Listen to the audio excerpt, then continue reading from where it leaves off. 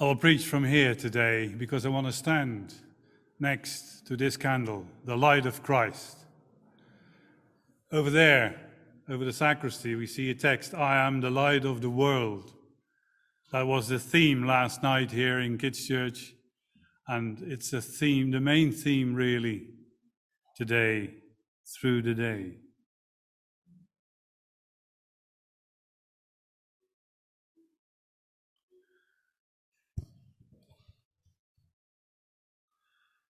The Gospel reading for today begins with verse 32 of chapter 11. The verses 1 to 31 are an integral part of this story and tell of the death of Lazarus of Bethany.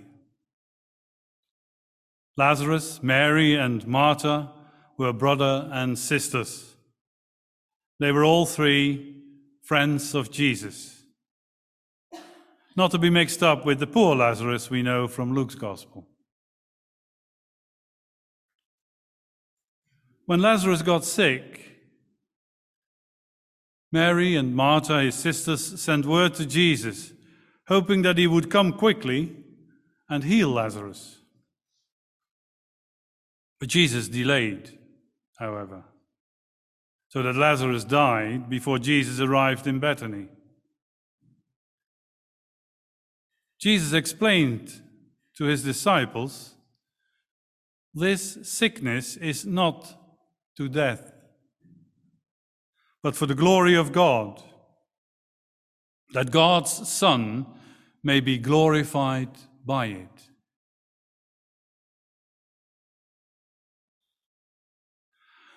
Upon arriving in Bethany, Martha went out to see him, while Mary stayed at home to mourn. Martha said to Jesus, in a tone that must have been both accusatory and hopeful, Lord, if you would have been here, my brother wouldn't have died. And even now I know that whatever you ask of God, God will give you. Jesus responded by promising, your brother will rise again. Martha said, I know that he will rise again in the resurrection at the last day. To which Jesus responded, I am the resurrection and the life.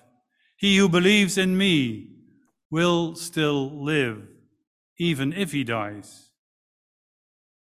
Whoever lives and believes in me will never die. Do you believe this? And Martha said, yes, Lord, I have come to believe that you are the Christ, God's Son, he who comes into the world.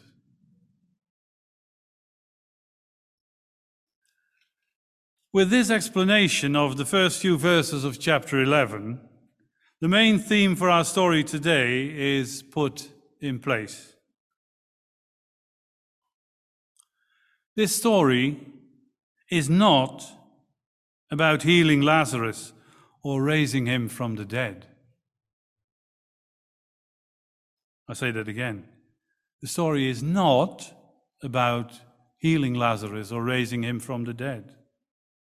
It tells us who Jesus is and what he came into this world for.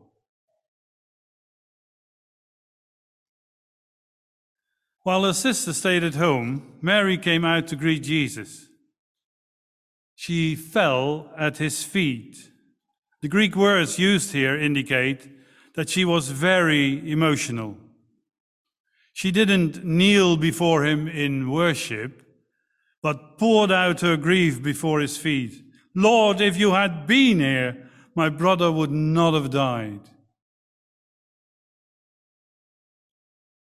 Jesus saw her weeping, and the Jews that were with her were also weeping. And here the Greek word for weeping that is used here means lamenting loudly, which in those days was a ceremonial act during a funeral.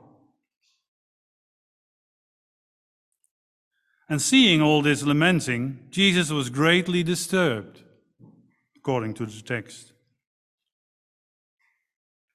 What we don't know is what he was disturbed about.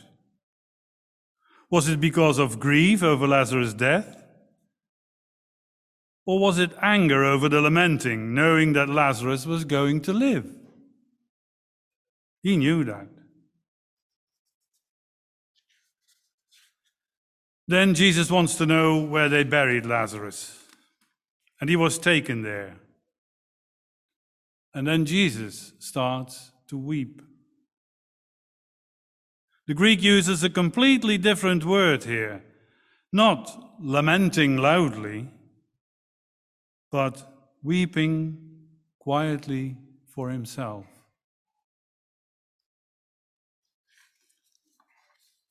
People see that and interpret it as love for his friend Lazarus. Other bystanders were less friendly. Could not he who opened the eyes of the blind man have kept this man from dying? Was what they asked. Then Jesus arrives at the tomb and asks to remove the stone. And Martha, the sister of Lazarus, warns him, there will be a stench, for he has been dead for 4 days. She underlines here that Lazarus is really dead. And then Jesus steps into his role as Messiah. And he says to her, "Did I not tell you that if you believed, you would see the glory of God?" This is who Jesus is, and what his role here on earth is, proclaiming the glory of God, announcing the start of his kingdom. Now the tomb is opened, the stone is taken away, and Jesus prays to the Father. He even doesn't ask to raise Lazarus. But he says he does all this in front of the crowd so that they may believe, Father, that you sent me. He did it so that they may believe. And with a loud voice, he calls Lazarus out of the tomb. And he tells the people in the crowd to unbind him. He makes sure that they can hear and see what is happening. And he let them take part in it, in this whole thing, by taking grave clothes off Lazarus.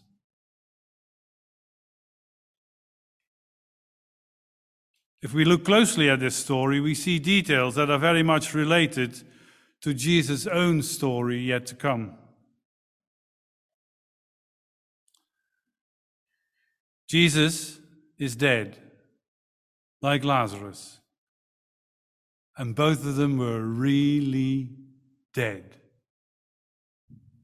And they were buried in a tomb for several days, the tomb being a cave in the rocks, closed off with a big stone. Both lying in there in strips of cloth. And both stories are there to glorify God and to show that the Father and Jesus, both being God, have power over life and death. Lazarus was revived in front of a crowd to let them believe. Jesus was raised from the dead to let people believe. Believe in God and in the coming of the kingdom of God. Knowing this, we can now see the relationship between this story and the two other readings we saw today. First of all, the text of Isaiah. Isaiah describes the luxurious feast with rich food filled with marrow, and with well-matured wine strained clear. A feast for all people. And during this feast, the shroud that is cast over all the people will be destroyed, which means people will be made free, and God will swallow up death forever. The promise of eternal life, a life without grief and sorrow, the tears wiped from all our faces, the disgrace of his people taken away from all the earth, a party that symbolizes the new world, the new life in the kingdom of God. And there's the link with the second reading from the book of Revelation, chapter 21, beginning with these words. Then I saw a new heaven and a new earth, for the first heaven and the first earth have passed away, and the sea was no more. And I saw the holy city, the new Jerusalem, coming down out of the heaven from God, prepared as a bride adorned for her husband. And then John describes what this new world entails. The home of God will be among mortals. The people and God will live together in one home. God will dwell with the people. He will be with them forever. He will wipe every tear from their eyes, like Isaiah already foretold. And death will be no more. And from his throne, God says, see, I am making all things new. This is what the gospel is all about. This is what Jesus came to the earth for. The creation of a totally new world. No grief and sorrow, no mourning and crying and pain. Death will be no more. God's kingdom, heaven and earth, brought together. His whole life, Jesus tried to explain this to his disciples and to the people in general. But many did not understand. The kingdom of God beginning right here and now, if only we can believe it.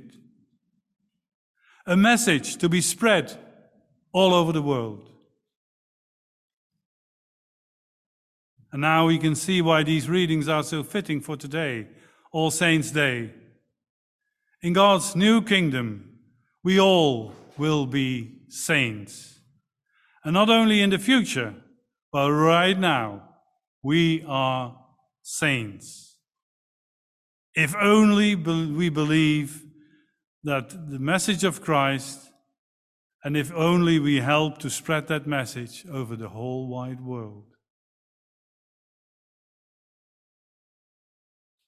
Let us pray that God will give us the courage to believe in Jesus' message. Amen.